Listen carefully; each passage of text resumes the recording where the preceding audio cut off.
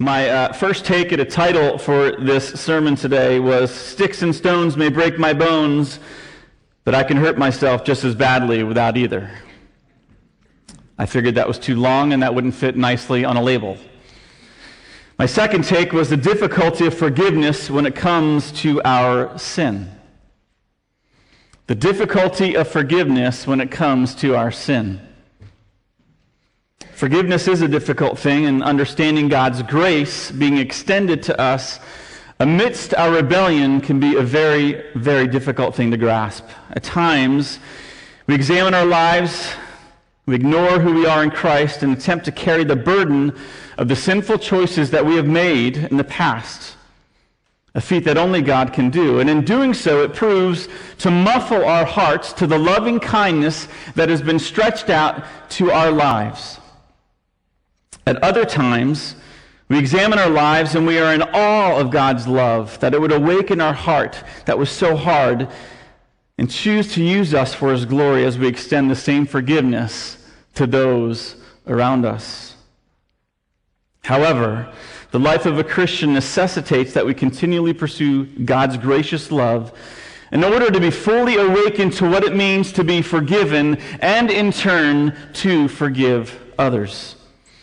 And you may wonder right now as I read those two passages, what's going on? What's happening in the life of David? Why so downtrodden? Didn't we just have a pretty stellar account from Pastor Aaron just last week of Psalm 51, right? A very famous psalm, one that's turned to quite often, of what it might look like to repent after being caught in sin, after being confronted by Nathan. David cries out and lays his heart bare before the Lord. And we look at the pattern of him calling God who He is, naming his sin for what it is, knowing his offense was primarily against his Creator. And we see this rawness before God, and he cries out, "Create in me a clean heart, O God. Take not your Holy Spirit from me. Give me the joy again of my salvation." He wants to come to life. He wants to understand that this, as we know on this side of the cross, is gospel application. This reality that God's grace is there for the taking. He wants that to awaken his heart yet again. But his sin right now is enveloping him, and he's laying himself bare before God, knowing that's exactly where he needs to be. But the passages I read might paint a different story. In the last 2 weeks, Pastor Aaron walked us through how David's life has taken a bit of a turn, starting with the account of Bathsheba. And now we see just a stark difference of how David's life is being relayed by the author of 1 and 2 Samuel. Nathan's prophetic confrontation and rebuke in 2 Samuel has yet to play out in its entirety. So where David has now addressed God in Psalm 51 and has been forgiven, the consequences of his actions are yet to play out. David's dealing with the discipline of the Lord. Yet we are not so different than David. On one hand, our sin, when illuminated by God's Spirit, can convict us and turn us in the right direction as we repent. We pray through Psalm 51 with David. We become men and women of action and pursue that which will honor Christ. However, our conviction can also turn us into men and women of inaction. The sin we have committed is overwhelming to us, and before long, we are watching our life go idly by without connecting to the reality of God's faithfulness in our lives every day and extending that faithfulness to others. Yet regardless of David's sin and its consequences which will play out, God wants David and us to know that his grace is sufficient and his purpose to use David and to use us for his glory. It won't be thwarted. And before we move on to the passages I read earlier, we have to look back at that rebuke that Nathan had with David, a prophetic one, meaning it was something that would foretell that because you have done this and offended the Lord, there will be consequences that will play out. And you don't have to turn there, but in 2 Samuel 12, 9 through 14, this is Nathan's rebuke and his prophecy. In the second part of verse 9, he says this, "You have struck down Uriah the Hittite with the sword and have taken his wife to be your wife. and have killed him with the sword of the Ammonites. Now therefore, the sword shall never depart from your house, because you have despised me and have taken the wife of Uriah the Hittite to be your wife.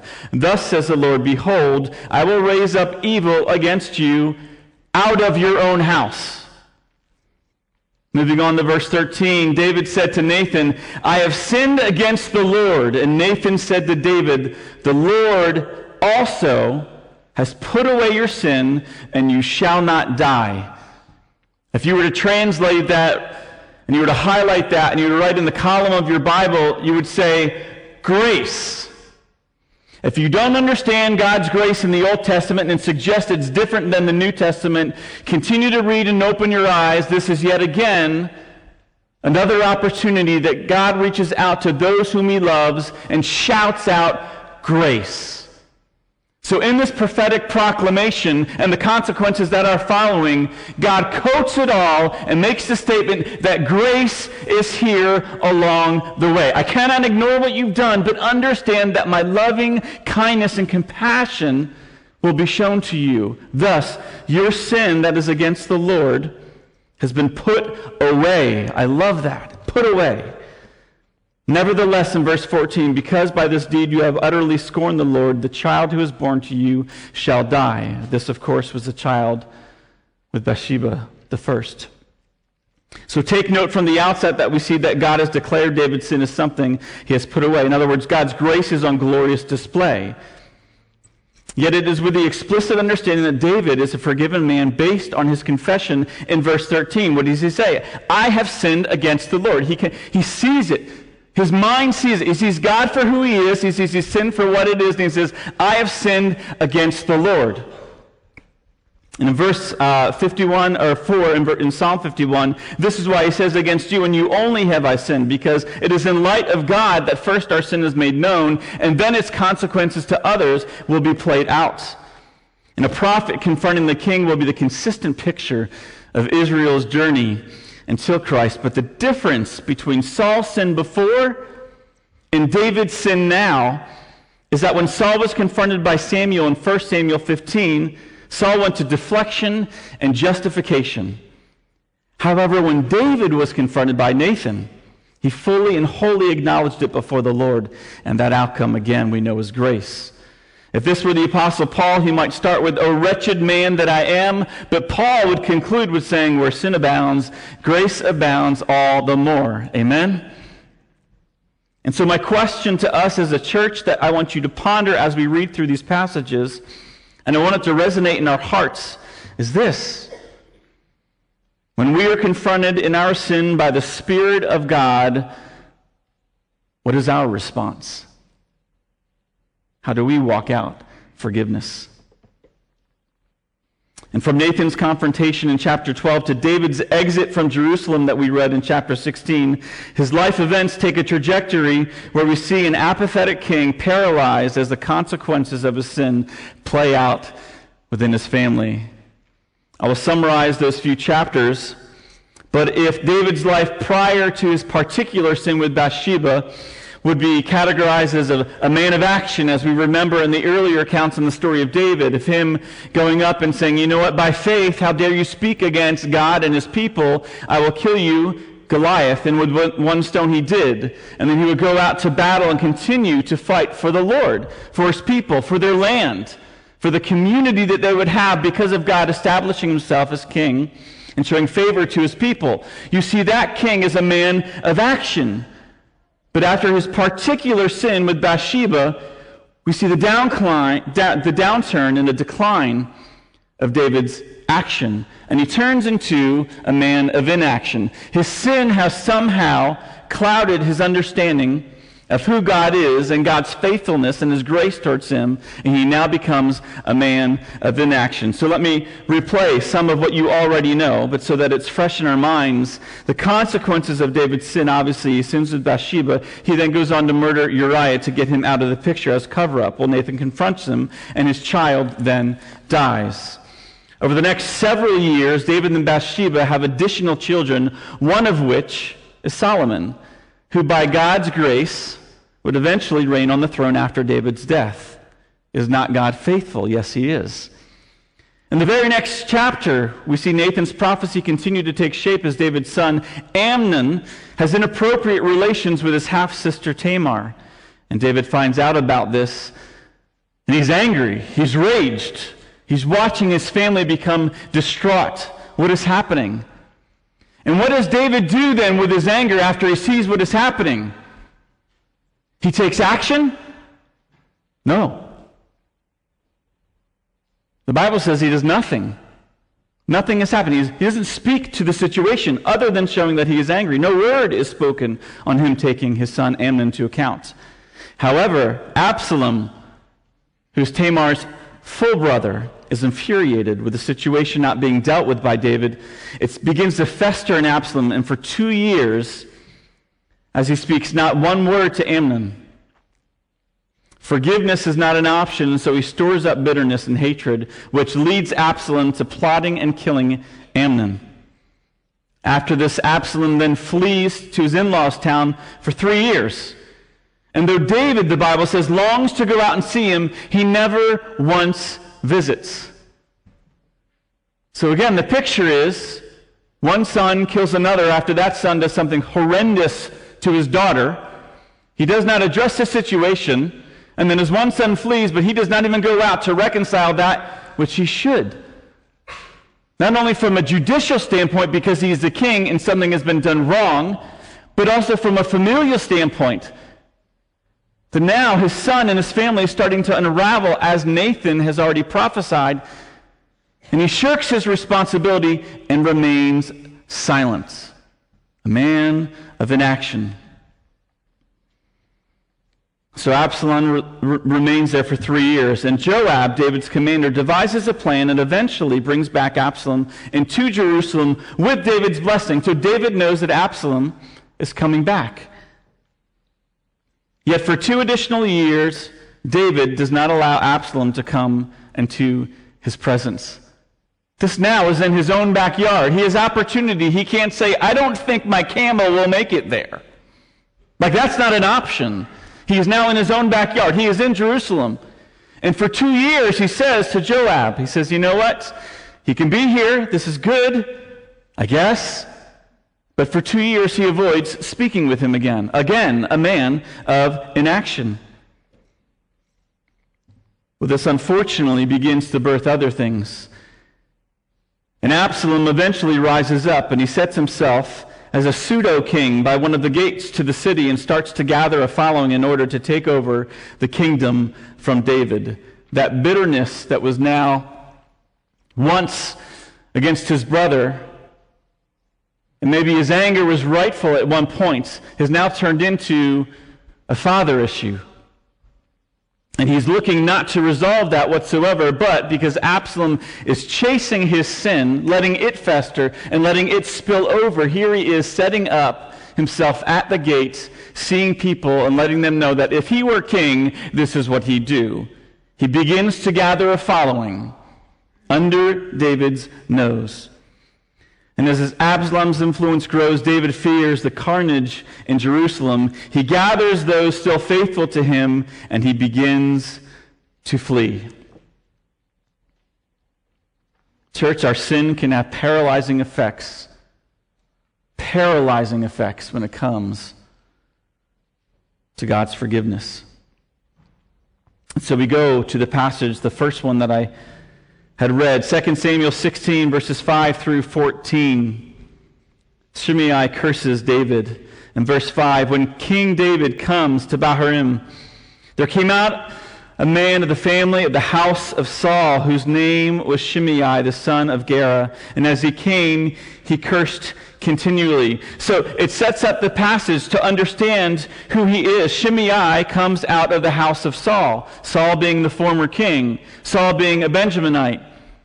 So as much as when David became king eventually, and there was peace in the land, as Scripture says, there may have been on the net level, meaning that most of Jerusalem and Israel, they were all doing well. But unfortunately, there were factions of people that said, you know what, I still wish my Uncle Saul or my great-uncle Saul were there.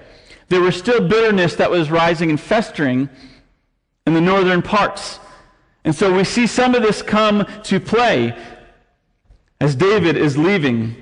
And he threw stones at David and at all the servants of King David and all the people, and all the mighty men were on his right hand and on his left. So the picture is this, that there is a path that David is taking and all of his mighty men. And there's a ravine that goes between, and then Shimei is on the other side of this ravine. And all he's doing is he's walking with them, and as he sees them, he's just picking up stuff, and he's throwing stuff at them, and he's cursing him, and he's following him. As if David isn't frustrated enough that now he's leaving Jerusalem, he's got this voice from this puny guy across the ravine. And then here's David over here with his mighty men. This puny voice. David, his mighty men, Jerusalem. He's getting out of Dodge. This guy's echoing obscenities at him, cursing him, throwing rocks. It's the little things. Get out, verse 7, he says. Get out, you man of blood. He's calling him a murderer. You worthless man, basically good for nothing. Now, contextually, when he calls him a murderer, the only thing that we know, the last murderer that is tied to David, at least as something describing him, is his murder of Uriah. That's our understanding coming into this passage. But he goes on to say not only that, maybe that is resonating within David's mind as he's hearing this. In verse 8 he says, the Lord has avenged on you all the blood of the house of Saul, in whose place you have reigned, and the Lord has given the kingdom into the hand of your son Absalom. See, your evil is on you, for you are a man of blood. Again, echoing that. So not only is he blaming him and calling him a murderer, and David knows surely what's at the forefront of his mind, he now is blaming him for the loss of the land, the Saul being killed, Jonathan being killed, and now the kingdom being handed over to David. He's got issues with him in many, many different ways, and he's yelling out what would be false prophecy, because who chose David to be king? God did, not man. This is a false prophetic word being thrown at him, and David just says, he hears it, and he walks along. And in verse 9, then Abishai, the son of Zeruiah, said to the king, why should this dead dog, the ultimate curse my lord to the king? Let me go over and take off his head. Well, that seems right. He's cursing you. Can I just take off his head? I don't know if you have any friends like that. I would encourage you maybe to step back from them and your proximity to them. But there are people who are on your side who do want to do the right thing, but they maybe go about it in the wrong way. That maybe grace isn't close to their hearts so quickly. That they just want to say, are they bothering you? I'll kill them. Now maybe it was more common back then, I'm thinking. But the king said, what have I to do with you, you sons of Zeruiah? So understand this phrase here. Both Joab, David's commander, and Abishai were sons of Zeruiah. They were known because their fondness for violence. And even David, after the death of Abner, who commanded Saul's army, makes mention of their violence. He even sets it apart from David, who was known to be a man of war, right? That's why he couldn't build the temple. So in 2 Samuel 3:39, this is what David said. He says, these men, these sons of Zeruiah, are more severe than I. Almost like, I can't believe it. Like they take it a step up. They say, here, hold my coffee. I can do better. And as David's life has taken a dramatic turn, these are the mighty men he has next to him. And we have to remember that as we walk out the effects of sin and God's discipline, we need people next to us who have the same goal as the Lord. I think we can think on Job, and as he walks through the suffering that he is incurring, and he has 3 men who come up to him who are supposed to be his dear friends. And at first, some things that they say are good, but in no way are they connecting with the plan that the Lord has for Job. And in the same way, these mighty men, though they want to do the right thing, they aren't necessarily advising him in the right way. And so we too, that as we walk out the consequences of our sin, need to know who is to our right and who is to our left and who is advising us with the Lord's heart and mind. And so David's response in verse 10, if he is cursing because the Lord has said to him, curse David, who then shall say, why have you done so? And David said to Abishai and to all his servants, behold, my own son seeks my life. How much more now this Benjaminite? Leave him alone and let him curse, for the Lord has told him to. It may be that the Lord will look on the wrong done to me. I want you to kind of note that phrase there, the wrong done to me, and that the Lord will repay me with good for his cursing today. There are differences, I want to take this phrase here, there are differences with how this passage has been translated over the years and through various interpretations. And in your Bibles, if you pick up probably 5 Bibles, you'll have probably 2 to 3 different interpretations, which honestly change the trajectory in some ways of how you might read this passage. In the ESV, as you hear, it's on the wrong done to me. In the Septuagint, which is the Greek translation of the Old Testament, which has been used for a very long time, it says this, the Lord will look on my iniquity or on my guilt. That has a change to the passage. The Lord will look on my guilt versus will look on the wrong done to me. NAS reads, the New American Standard, the Lord will look on my affliction. Well, the Lord will look on my affliction might have 2 applications. Is it the affliction that I have done or what I'm incurring now by this little guy across the ravine? The NIV reads, the Lord will look on my misery. Well, that's a whole other one going on there. Bible translation isn't necessarily easy. There's context within the passages, there's context within the grammatical vernacular. What are they using? What are they saying? And you're looking at the whole picture of what God is doing.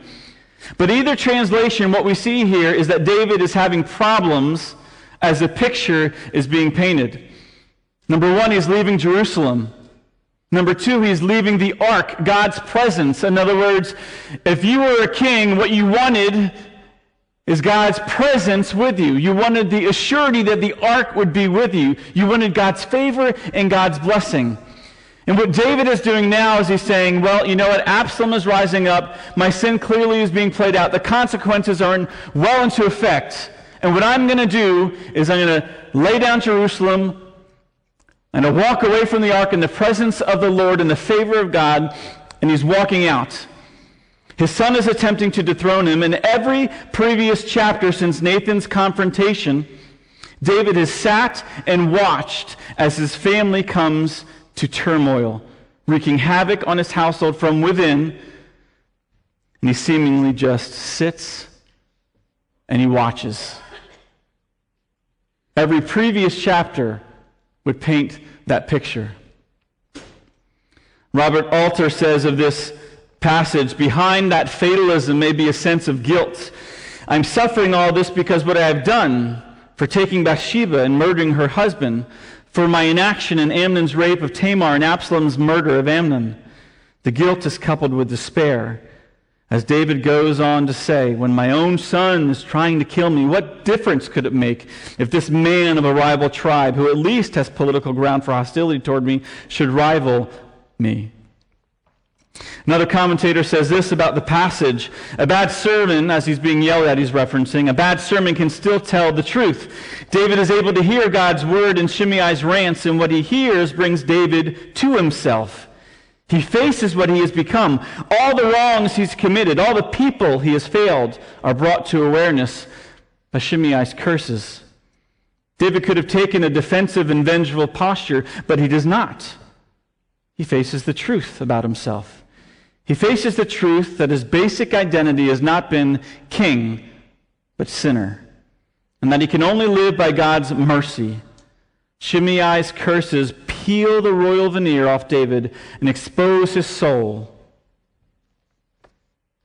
I don't know if that's ever happened to you, but as you see your sin play itself out and you hear it resonate in your mind, you don't just think of that sin, but you then begin to list line after line what in your past you have done, and it compiles and it becomes that straw that begins to break your soul's back. And soon that piles up so high that you do not see God's grace, and you try to walk that out under your own strength that you can muster up at the time.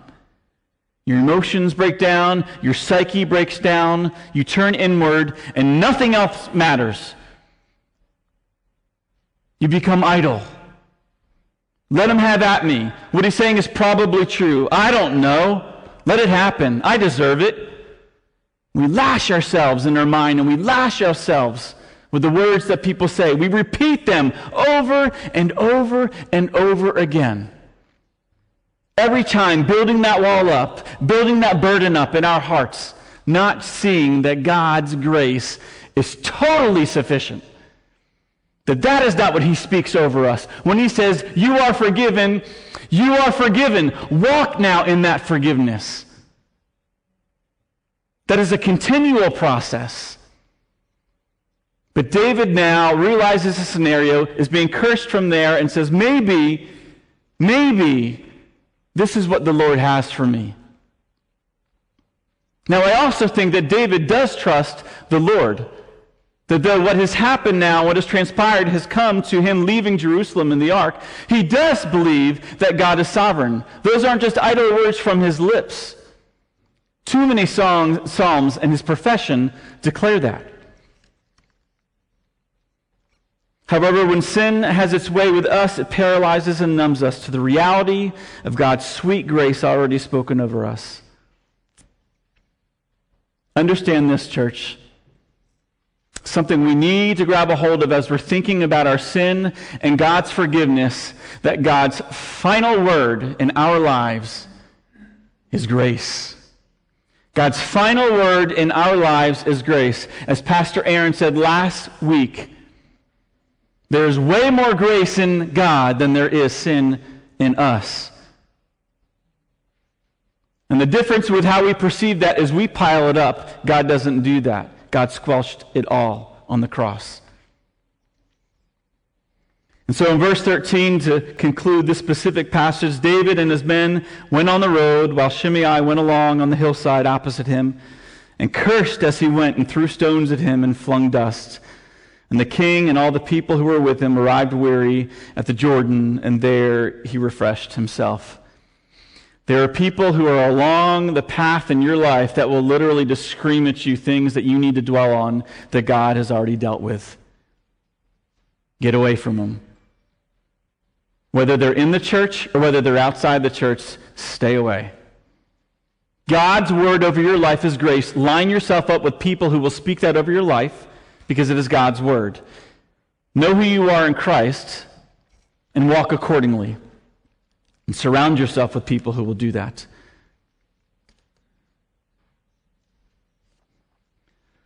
Well, eventually, David's men defeat Absalom's men, and Absalom is killed in the process. David's son has died in a very peculiar way. I encourage you to read that. But we don't have time at this point. After a time of grieving and some strong encouragement from Joab, David is now seen returning as king to Jerusalem, where the second part of Shimei's conversation plays itself out. And this is where our forgiveness, understanding God rightly, can have a life-giving effect on others. And in 2 Samuel 19, you can flip over to there in verse 16 through 23. This is where David pardons his enemies. We'll start to read in verse 16. And Shimei, the son of Gera, the Benjaminite from Bahurim, hurried to come down with the men of Judah to meet King David. Picture now, this is the same little guy who's throwing stones, cursing him all along the way. And now he sees David, and he has the boldness to come. When I say boldness, he's got 1,000 men behind him, but he has the boldness to come, forge the river, immediately run out to him, and fall down right before David. Now, in reality, David has every right, as king, to strike him. To curse the king results in death. He has every right to do so. And so there is a boldness on Shimei's part. And in verse 17, and with him were 1,000 men from Benjamin, signifying the allegiance now coming even from Saul's party. And Ziba, the servant of the house of Saul, with his 15 sons and his 20 servants, rushed down to the Jordan before the king. And they crossed the ford to bring over the king's households and to do his pleasure. And Shimei, the son of Gera, fell down before the king, and he was about to cross the Jordan, and said to the king, "Let not my lord hold me guilty, or remember how your servant did wrong in the day my lord the king left Jerusalem. Do not let the king take it to heart, for your servant knows that I have sinned. Therefore, behold, I've come this day, the first of all the house of Joseph to come down to meet my lord the king." Now you can certainly read into this, meaning it doesn't say that there are political tides they've turned, and now he's in essence trying to save face, knowing that he could be put to death here. But this is his last-ditch effort. I'm just going to lay it all out. Here it is. I'm wrong. You're just kind of waiting, you know what I mean? You're like, your head's down, you're like, please, please. You hope no sword comes. You don't want to feel anything on your neck. And so in verse 21, Abishai, the son of Zeruiah, answered in similar fashion to before. "Shall not Shimei be put to death for this, because he cursed the Lord's anointed?" Again, can I lop off his head? Enough is enough. Can the dude die? But David said, he pauses, "What have I to do with you, you sons of Zeruiah? Again, you violent one, that you should this day be as an adversary." That word translated is Satan, by the way, same word. "That you should be an adversary to me, speaking against that which God has put forth in his heart." Adversary. "Shall anyone be put to death in Israel this day? For do I not know that I am this day king over Israel?" And the king said to Shimei, "You shall not die." And the king gave him his oath. This is important. "Shall anyone be put to death in Israel this day? For do I not know that I am king this day over Israel?" This is David grasping, walking back into Jerusalem, the place that he loves, with God's approval that he loves so much. This man who is a man after God's own heart now realizes, God, all the prophetic utterances from Nathan have now played themselves out. And you also have now had the last word, and I am now being restored, continuing in my kingship over Israel. And in that, David says, no, don't kill him. The grace that's been extended to me, extend that to him as well. And I give you my oath, you shall not die. And the king gave him his oath. Now, for many of us, we understand that forgiveness is difficult. We've been hurt. We can go over the varying degrees of what that looks like, and this is actually not the sermon for that. This is looking at how David kind of walked back into Jerusalem, went through the consequences of his sin. But the reality is that church members and people outside of church hurt us. What then do we do with that? What do we do even before that with our own sin that catches up to us? That in the middle of the night, that as we reflect upon the seasons of our life, we say, wow, I wish I had done that better. Or why did I do this? Or look where I'm ending up right now. And we start to dwell on that which has been an offense to God at one time. But we've confessed it. We brought it before the Lord, and we stood up knowing that we were forgiven before God because his grace was sufficient. What happens when we go back there time and time again? Almost as if we're reminding God of something he's already forgiven. Some people would suggest that the phrase for this is, I cannot forgive myself. But there's a problem in that phrase. The problem in that phrase suggests that you are the God who should forgive yourself. That you are the one who should stand on the throne of your life and say, I forgive myself, I now give myself pardon. But the reality is it's God who's the one who should have the final word on your life. Your identity now is not you. Your identity is in Christ, submitting to God's word over your life. And God says you are forgiven, that means you are forgiven. That is now your identity, someone who is forgiven in Christ. You don't need to forgive yourself because you don't take the place of God in your life. You don't speak the final word on your life. If we did, we'd all be dead. Every other Tuesday, probably. God has the final word on your life. And when you stand before him in the throne, Christ is the one who vouches for us because our identity is in him. It isn't about you forgiving yourself. It's about you understanding who God is and walking in his forgiveness. God has the final word on your life. He is the one who's ultimately forgiven you for good, even as the consequences play out. Now, as we look at forgiving others, if we don't tap into and understand God's forgiveness for our own lives, then it will be impossible. Listen to that word. It will be impossible to rightly forgive as God would have it those who have sinned against us. You will wrestle with it day and night. And unless you grab hold of the grace that's been extended to your way as one who deserved death, you will not be able to extend that grace in love towards someone else. Now, you might put them in their proper place. You might categorize them out of your life. But the reality of what your heart is dealing with and what is festering in your life will not go away. And God desires to use those moments because they will happen. A year ago, we spoke about the word pictures of the church, and my word picture was broken. Guess what? Hurt people hurt people. We all hurt people. We have sin in our life, and it will play itself out with the person next to us in the pew. It will play itself out in our households. It will play itself out with our children, with our family, and with believers in Christ who really do hurt us. But our goal and our desire is to represent Christ. And his grace needs to be extended to that person who's in the same position that we are.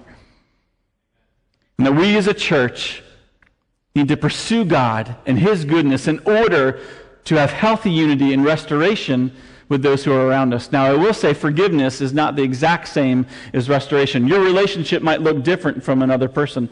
Again, that's a longer sermon, and it should be.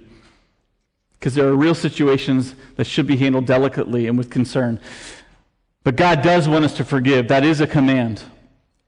But we extend the forgiveness that's been extended to us and in light of him. And so I asked the question at the beginning of the message, when we are confronted in our sin by the Spirit of God, what is our response and how do we walk out forgiveness? As a fellow Christian and someone who struggles day in and day out, sometimes more days than not. Sometimes seasons are long and arduous on what I need to forgive of others and how I need to understand God in light of my own forgiveness. I stress this, that the importance of understanding this and the answer to this question has direct implications on our lives with God and our lives with each other.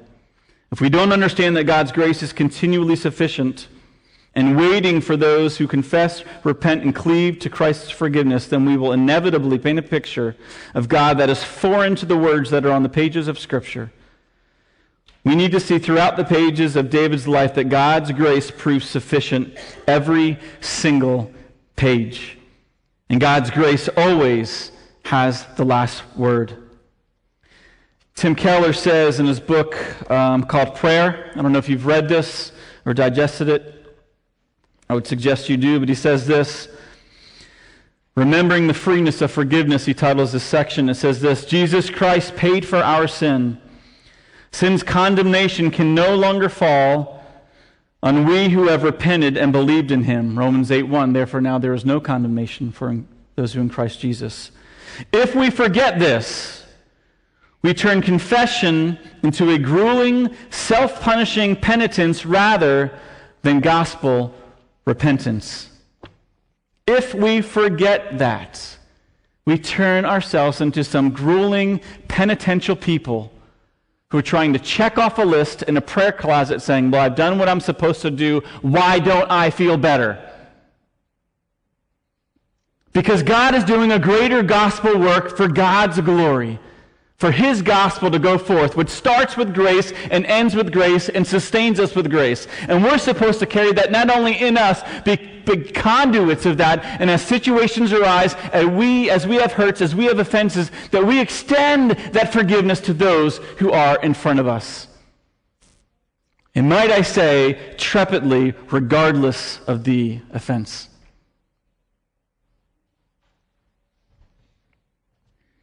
I will close with this verse, as Paul says in Corinthians 12, and 2 Corinthians 12. And understanding this verse in light of what David has gone through as well. My grace is sufficient. My power is made perfect in weakness. Forgiveness is not easy, but it's necessary for God to have all the glory in and through our lives. Let's pray.